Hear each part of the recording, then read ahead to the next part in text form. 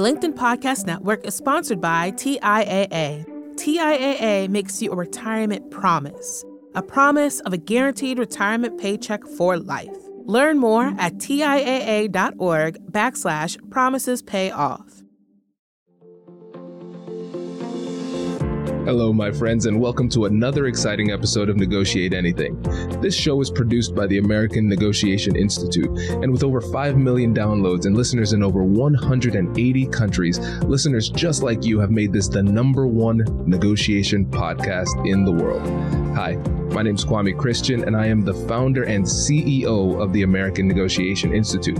Here at ANI, we believe that the best things in life are on the other side of difficult conversations, and we are passionate about providing you with the best content that will help you to make your difficult conversations easier, both at work and at home.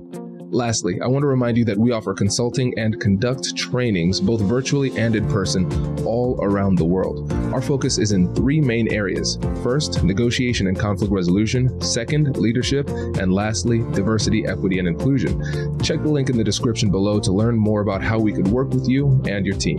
And now, without further ado, let's jump into the interview.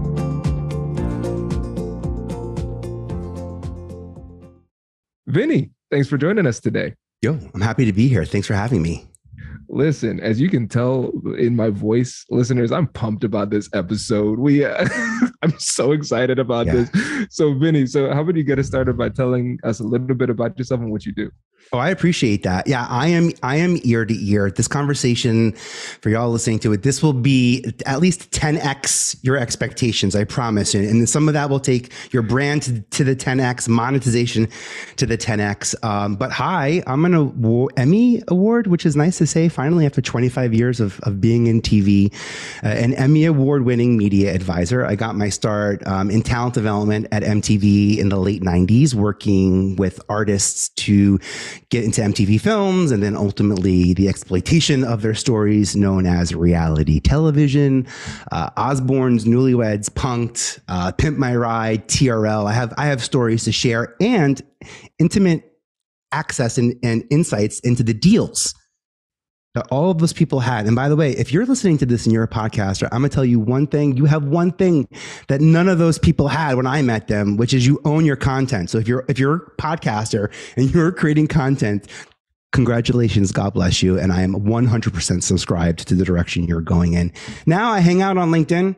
I try to help founder-led companies, people who identify as talent brands. I help them identify how to create content, leverage it on media platforms. I try to make that content something that they can own, so I can show them how to leverage it into TV, film, and other media platforms. And I'm really honored to be here. But this is a result of 2 people who are passionate about making sure that people who put their name on the line, their voice out there, that they're getting paid, that they're covered, that they're protected. And I'm really excited about where this conversation is going to go. So thanks for having me here, bud.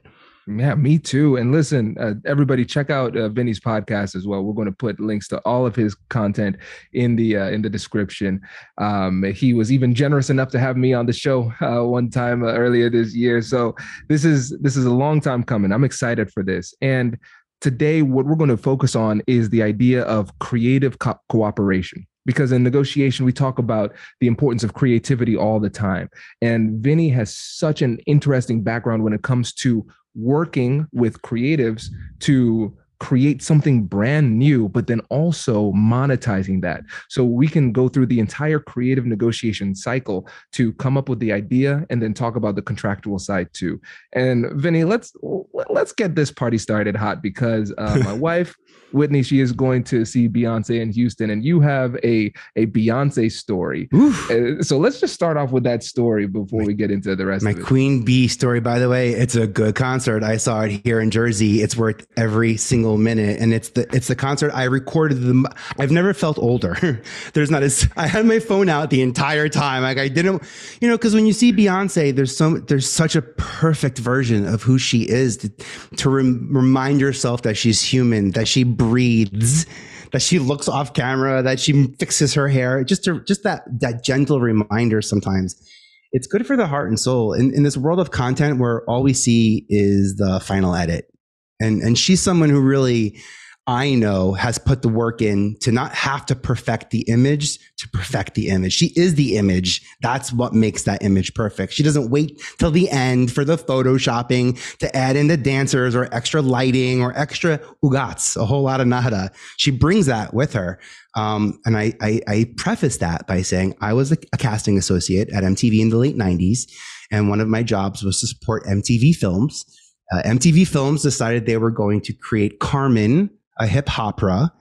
And I got a phone call one day that it was going to, the director of Carmen, a hip opera, was coming to the Times Square studios, and we were going to be interviewing and auditioning Beyonce for it. So it was me, Beyonce, and the person I was most starstruck about, Robert Townsend, who like literally formed my entire comedic career and like introduced me to Eddie Murphy Raw, by the way, got me through college. So like meeting Robert Townsend, this was like this was who I needed to impress. And I have a story version of this. I'll truncate it. I had a story version where Beyonce reads her lines, and I'm too fidgety in the room. I'm trying to be a cameraman. All of a sudden, I'm like doing these weird MTV pans and zooms. Robert takes my hand and he pulls me maybe like 6 inches from Beyonce's face. And he's like, Vin, I don't need to see that she can act. I just need to see her eye contact. He goes, all I want you to do is stay 6 inches from her face and just show her eye contact, and Beyonce can take it from the top. And then we did it again. It was perfect. It was like unison. Like I couldn't believe how in sync that was. And I was torn because I was like, I can't believe I took away a moment from Beyonce's audition. Like the auditions are not a time for a cameraman, a casting assistant to get the note. I felt devastated that I did something in the room that would have even, it's funny to think of, that I could have done anything that would detract from the energy that is Beyonce. What I realize now is when you have clarity, when you have goals, you don't need to micromanage. There's no constructive criticism. There's no line reads when you're very crystal clear about what you want. And what Robert did was tell the room he needs a tight shot of Beyonce's eyes and Beyonce needs to be focusing on a single thing. That's what he wanted in this framework. And none of those notes were even meant for me. I realized that too. He was literally talking to another 1% creative who doesn't need to be told the minute details to accomplish the goals. Instead, he reiterated his goal. I land on that version of the story now, 20 years later, after telling it my entire life, saying I took away energy from what I was trying to make a successful, thing. And it's the power of cooperation. It's the power of clarity. And that room was magnetic that day. And it was a moment, as you can imagine, not many people will get to audition Beyonce in her lifetime. And certainly when you have a star come in and out of a session like that, and your job creatively is to accomplish what we accomplished, it's life-changing. And what she did with that role is even more important to me. Like I've read articles where she talks about the importance of character development, because this is the first time she's ever had a lead in a film. It's Carmen the hip opera. She's playing Carmen.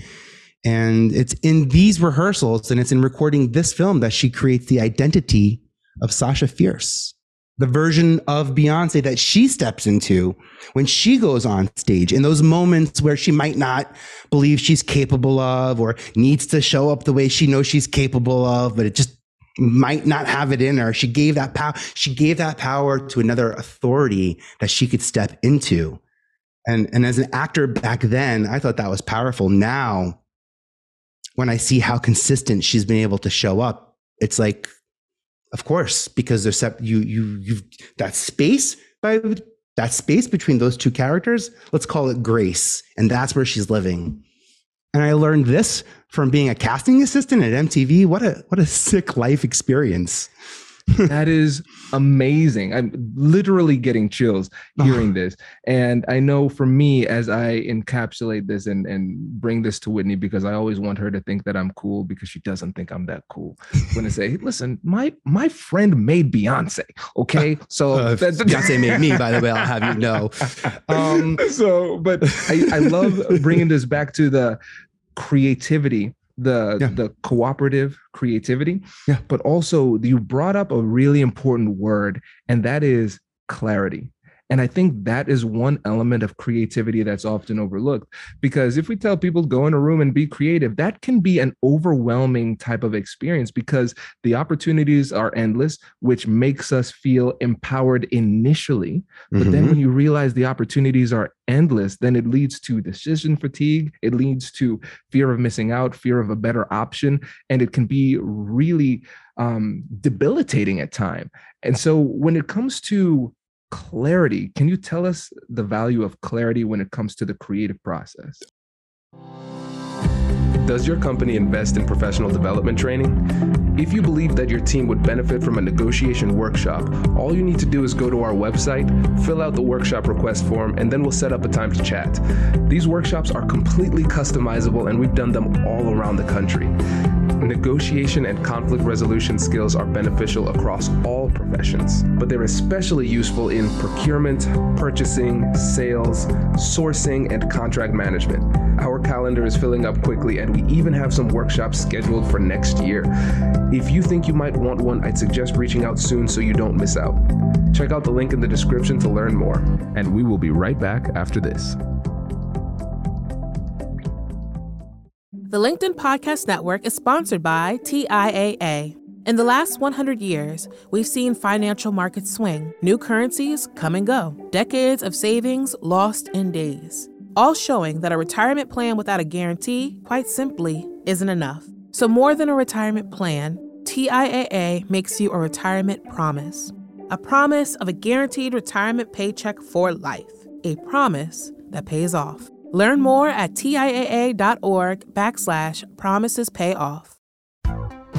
Hi, I'm Tomer Cohen, LinkedIn's Chief Product Officer.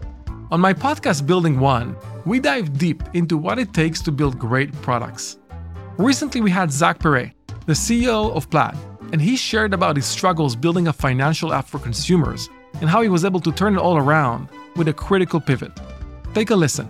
I personally couldn't resonate as much with the consumer set that we were trying to reach. I just didn't have that level of empathy. When we made the shift to building a B2B product, though, I was building the product that I wanted. My co-founder and I were creating the product that we wanted ourselves, and we had so much empathy for what that product was. Such a great insight. In that sense, we got lucky because we were creating a thing for ourselves. And then the people that we were talking to also had the same problems we did. They were fintech developers. We'd been a fintech developer. We've been trying to build a fintech product for a year.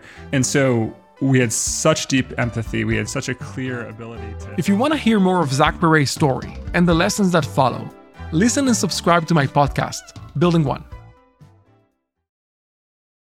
Oh, sure, right. So if creativity is the act of taking what is an internal thought and getting it into the real life, if that's what creativity is, if creativity is, I have an idea, I need this idea to exist outside of my head. So I need to communicate this to someone who's going to support it, possibly create it, but definitely promote it. The idea of cooperation, the idea of clarity exists for the sake of goals.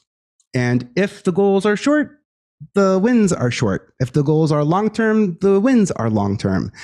I think of two franchises I was a part of at MTV in my time, The Challenge and Wild 'N Out.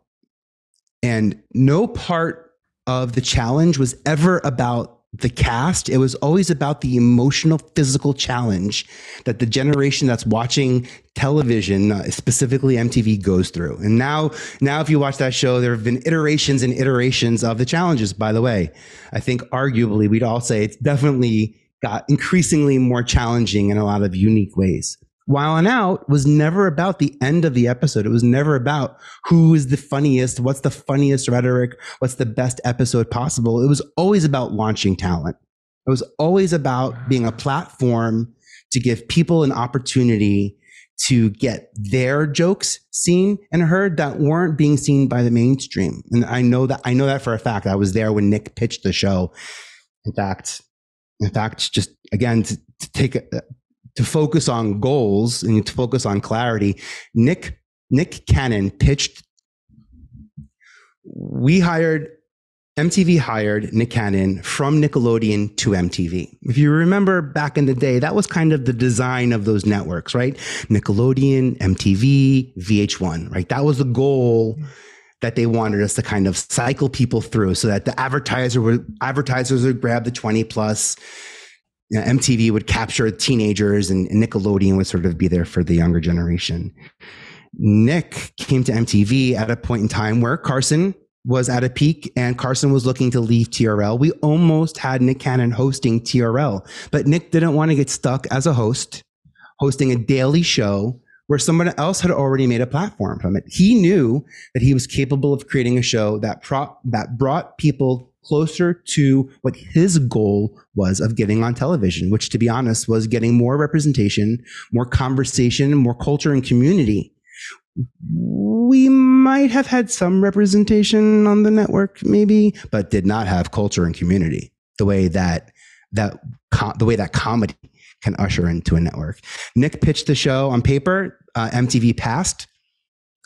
He was dating Christina Milian back in the day. It was Christmas break. The two of them spent some money and time recording a pilot episode that they shot themselves and came back and then repitched it to us with the goal of it being a launch pad for comedians that were not on our channel. And that's when the TV executives saw it. They saw the energy, the camaraderie, the community, the culture, and the comedy component of what it was. So sometimes, understanding the goal is half the battle. I think the other half is getting people to see the goal. And if there's one thing I've learned, and Nick is a great example of it, is like you surround yourself with people who want you to be successful. Because as a creative, your success a lot of times is determined by the people who want to see you be successful. If they want you to be successful, you will be successful. If they do not, they will find ways to make it turbulent. And if you want to acknowledge that or not, there's plenty of tools I can give you there. But that's where goal setting happens. And I think that's where I can look back and say some of the TV franchise, Housewives of New Jersey, also like some of the franchises I've been a part of that are so deep into cycles are about story engines. I don't want to get all creative and use weird jargon. Story engines. Story engines is the thing that connects two people together. So like Kim Kardashian has a story engine with her mom, Kris, right? So that story engine is always going to produce some type of storyline. The relationship between daughter and mother, that story engine will produce something. That's from the way of looking at sustainability from a storytelling perspective on television, one of the devices that we looked in. So having that type of clarity, that those are the types of conversations we have in development, they would turn around to me and say, what are the story engines? What are our 4 or 5 story engines? Since we all know the Kardashians, you've got parent, sibling, you've got sibling, you've got all the siblings versus one of the parents. You've got 2 unique parents. You've got 2 unique sets of siblings. A lot of story engines. And then the family versus the media, a lot of story engines to play with that help build the sustainability of these creative projects. And when you're pulling from story engines, long-term goals, it's going to yield long-term results. Man, my head is about to explode, Vinny, because like with every paragraph, there is just brand new information for me. And I know this is the same thing that's happening for the audience. And so I just want to synthesize this as everybody is having their own braingasms right now. Please. Just remember, you don't need to have a full understanding of the entertainment industry in order to appreciate the brilliance of this. Because in this little session right now, let's just talk about talking about Nick Cannon, for example, pitching Wild 'N Out, which was incredibly successful franchise. The first pitch failed because he pitched on paper in what I would consider and to be the traditional way. All right, this is the idea for the show. But persistence is part of the persuasive process. And we're going to use a creative angle to persuade in this case. You can't appreciate it on paper. You need to see it. So I'm going to invest my own money to create a more persuasive pitch for you. Now you can see it. That's one thing that we can keep in mind. So when we're trying to convey a message to somebody else, sometimes they need to see it in a different way for them to fully appreciate it. Another gem that you dropped that I think it can be easily overlooked is the fact that you said, if the people, the representatives within the company want you to be successful, then you'll be successful. Because I think a lot of times people would say, oh, this is all insider baseball or, all of these things. But we have to remember this is just how humans work. Relationships drive these things. So how are people successful? The relationships matter. And so as much as there is importance behind being creative, there's also an equal amount of importance to having those relationships, because that you can be creative, you can have a great idea, but we all have seen people who have had great ideas but couldn't get it done for whatever reason. And part of that is because they don't have the right relationships in place. And so what we're recognizing is that in the entertainment industry, there are multiple angles that you need to approach things from in order to be successful. Yes, you need to have a great idea, but in the world and in Hollywood in particular, everybody's got great ideas. So what differentiates you? And sometimes it's the relationships. So we need to negotiate from multiple angles to create those strong relationships that are going to be willing to work with you in your creative endeavors.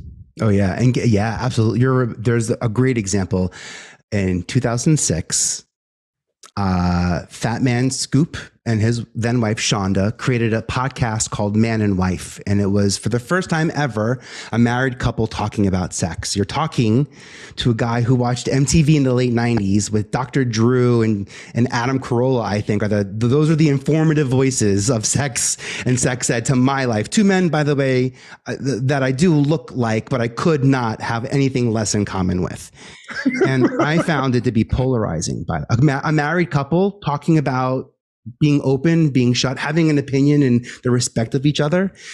I remember saying to Scoop, because by the way, in 2006, podcasts were gated by technology. If you had access to a microphone, you were more prone to do something in the podcast space. So a lot of actors and people who had access to radio networks and stations like that would use it in the off time. And I'll never forget, he went into the studio and he recorded it with his wife. I said, Scoop, this is like you and your wife talking about sex. Like, I don't think the two of you should be in an audio booth talking about sex the way that you guys are talking about it. Bring the microphone into your bed. And I kind of want to I want you to be a little bit more comfortable. Take me to the place in your relationship where you have these honest conversations.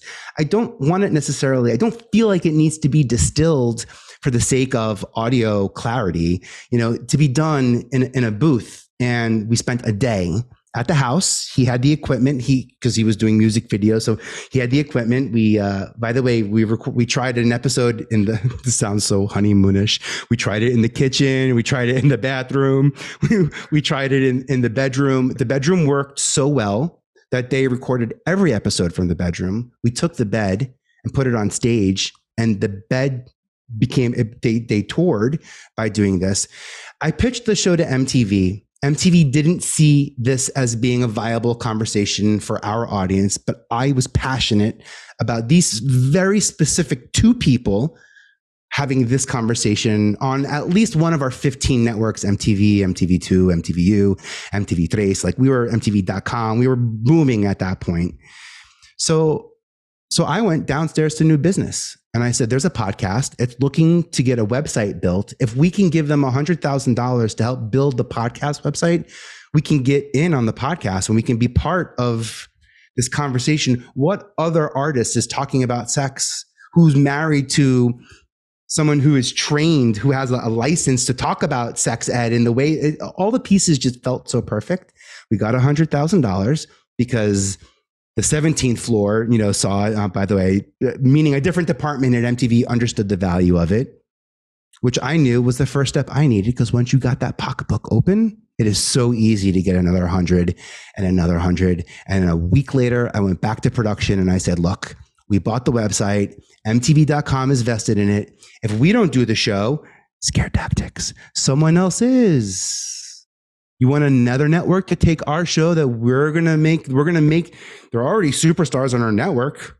Gosh, what an unfortunate circumstance. What are we going to do now? I knew it. And I knew that's how it took. And again, that's because it's finding the right people in those gigantic companies that you want to work for, Apple, Spotify, MTV, NBC, finding the right group of people who want to see that success all the way through, champion you. Finding those champions on the inside.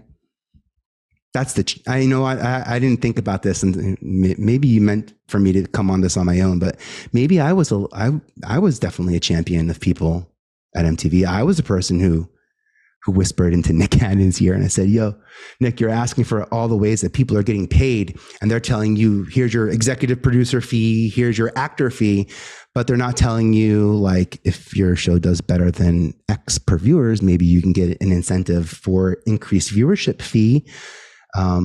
Or you haven't asked for a location fee yet, or you submitted a tape. That tape technically is a video, and the video is something you can get paid for, where the idea isn't. So there could be a way to monetize the actual content, not the media idea, but the actual content of media. That's something, ironically, regardless of your scope or taste for media, is more relevant now in the workspace than ever. In the 90s, talent development was celebrities, actors, musicians, artists. Talent development, as we know it now, go to LinkedIn. It is us, CEOs, CMOs, we the people, the employees, not even the employers. We, are the talent that are being developed. So you want to know the importance of, I look at those celebrities, how they get paid for their name, image, likeness, and those celebrity contracts that tend to fit only for celebrities. And I realize how people who are creative or creators, because of design of their jobs or the seats that they sit in their companies, are now called to do it, that they have the rights to those protections as well. And I get excited about that because that's where there's money to be made. And that's where building the personal brand out of the gate is the most rewarding. Absolutely. Okay. So let me do this, Vinnie. What I'm going to do is do a quick synopsis of the last points that you made, just highlighting some negotiation points. And then I'd like to transition to talking about NIL, talking about creative deal options, and then how, as we, like you said, we the people can utilize some of these in our everyday lives. Sure. So first, when we were talking about the podcast with Fat Man Scoop, fantastic. I have to get this joke in, in Hamilton, where they say, you want to be in the room where it happens. That's what you wanted to do. You wanted to be in the room where it happens. It's and the bed was the magic. So I think that's great. One of the things that this highlights is the value of options. When it comes to power comes from our optionality. So in negotiation, we talk about our BATNA, our best alternative to a negotiated agreement. So when you first pitched it, they weren't interested, that specific department, that's fine. I've got other options. I'm going to go with somebody else who can see it. And so by having those other options, you didn't feel the need to have any inappropriate compromises because you could just go with somebody else. I think that's really important to make sure that as we are negotiating, we're always considering what our plan B, C, D, and so on will be if we can't get a deal here today. The next thing is you use the foot in the door technique. You didn't ask for millions of dollars up front. You said, hey, just 100K. Let's just get this started. We can do 100K. Right. And so it's like, all right, yeah, let's do that. But you knew that once you got the pocketbook open, it'll be easier to get more. So it starts with that little ask. And so this is the foot in the door technique. Hey, let's just have a conversation. That's step one. Hey, just a little bit of money. Step two. And then you keep coming back, and then it busts open the opportunities. And then the last one, persuasion wise, let's just simply describe it. You use the carrot and the stick. Hey, so if we do this, we could make a lot of money. That's the carrot. This is a positive thing.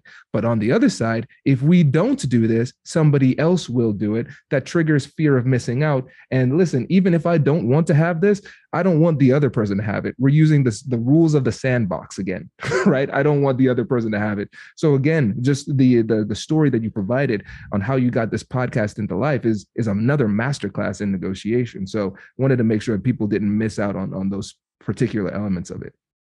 Yeah, thank you. I love the way that you're processing this, because it's exactly as I intended to be as well. If these insights are not as actionable as you think they are, reach out to me and ask me how to connect this on LinkedIn. Reach out how to connect the story to what you're going through now.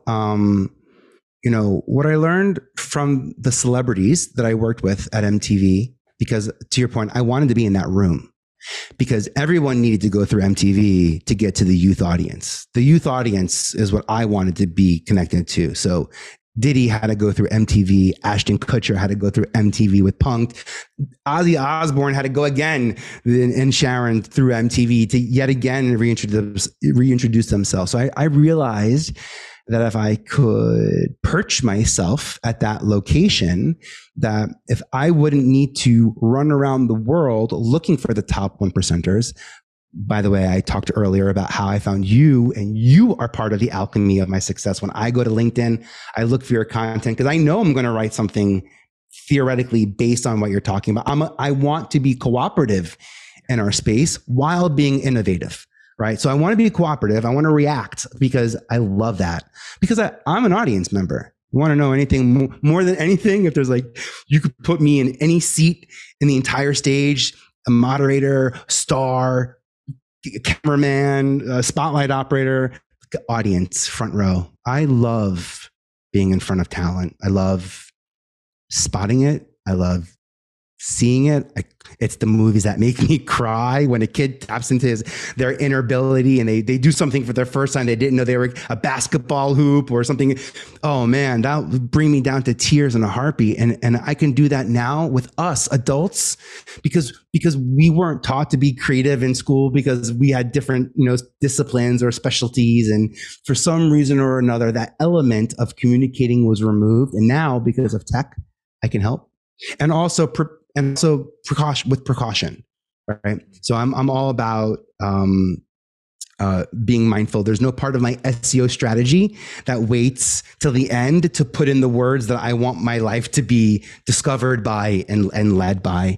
From a personal brand perspective, this again, what I learned from Beyonce, Diddy, Ashton, all of these people are solopreneurs at first. They don't have a big company. They have a big presence, right? But they don't have a big company, one or two people, and no one's working directly for them. They have managers in this. How to scale?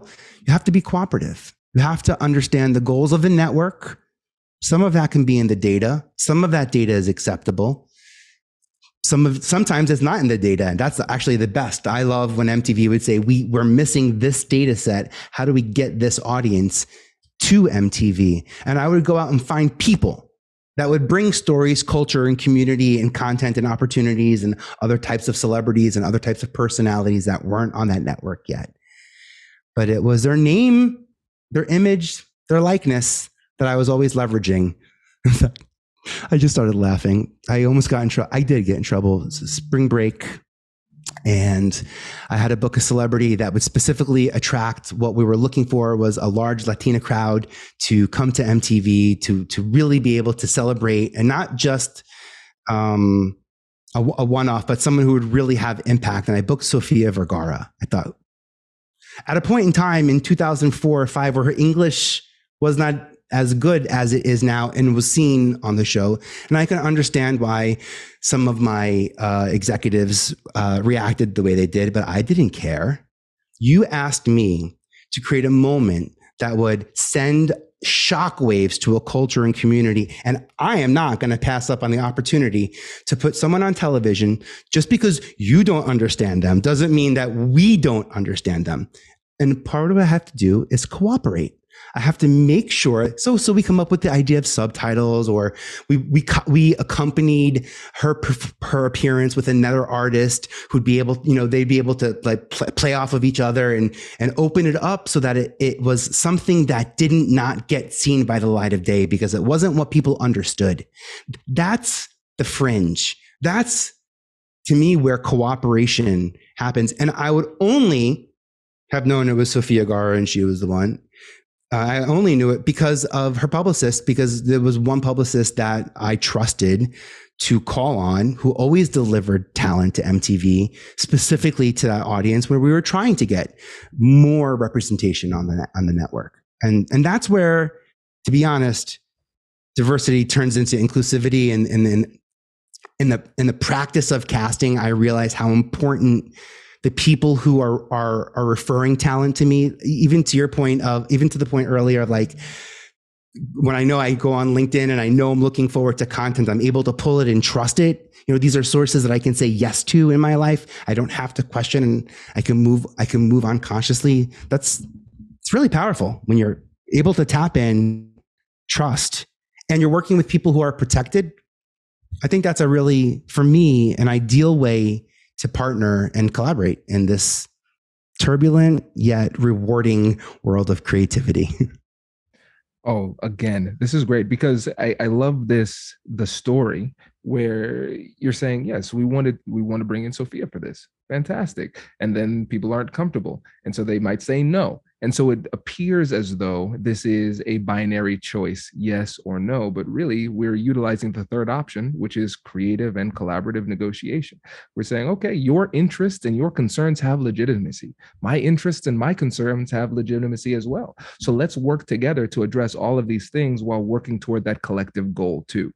And so it wasn't that you just pushed through and said, no, they don't understand. We're doing it my way, this exact same way. No, we cannot do that. We have to take their concerns into consideration, and then you make an event that is more inclusive and potentially more successful because you incorporate the ideas from other people who see the world differently from you. I think this is really great. Well, I had to. I made the mistake of not doing that on one or two bookings, and I was asked to take that person off the show. And I realized that I can make an impact, and that impact has to be recorded now, but that impact might come a couple of years from now. And I became okay with that. If I could get it on tape, if I can get my foot in the door and start the conversation, I know I can come back and continue it. Right. Oh man, this is good. I know we've been here for like an hour, you and me. Before I know it's going to be shorter for the audience, but I could not stop talking to you, brother. We'll have you back on because it's so fascinating. And besides the masterclass in negotiation that you've given us, the storytelling is amazing. Hey, so it's a good place to learn. I'll tell you, I learned from the best. I really, truly did. They made my life possible. They make our life possible. They teach us the wins, the fails, the things that should happen and the things that could happen. I learned from the best. Yeah, no, I appreciate this. And listeners, we're going to have all of Vinnie's content, his socials. Follow him on LinkedIn because the posts that he makes are really, really great. So make sure you follow him there. But again, before you go, Vinnie, I want to give you an opportunity to shout out some of the work that you're doing. And let's give them one little piece of encouragement before they hit the road.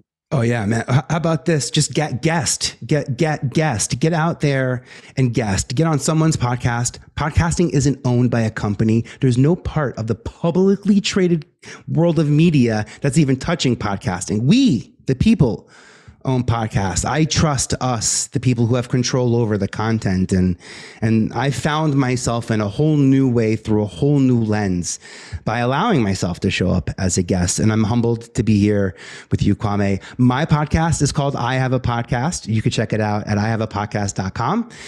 Join my LinkedIn newsletter at vpe.tv/ihaveapodcast. And if you have a podcaster, know someone, or just have a podcast that you love and can use a little bit of a level up and amp up, reach out to me because I look for podcasters that I'm constantly identifying and amplifying, trying to get our voices out there so we have sustainable impact. It's all about sustainability with long-term win. So thank you for this space, bud. Yeah, my pleasure. And thank you again for sharing your expertise. Really appreciate it. Congratulations, you've just joined an elite club. By listening to a full episode, you're now officially on the Negotiate Anything team. So welcome aboard. What most team members do is they subscribe to the podcast because that allows them to automatically get the latest episodes of the show. The best things in life lie on the other side of difficult conversations. Keep learning, keep practicing, and keep getting better. Your relationships will improve, your career will soar, and you'll have the confidence you need to get the most out of these crucial conversations. Again, thank you for joining the team. We're excited to have you, and I will see you in the next episode. I'll catch you later.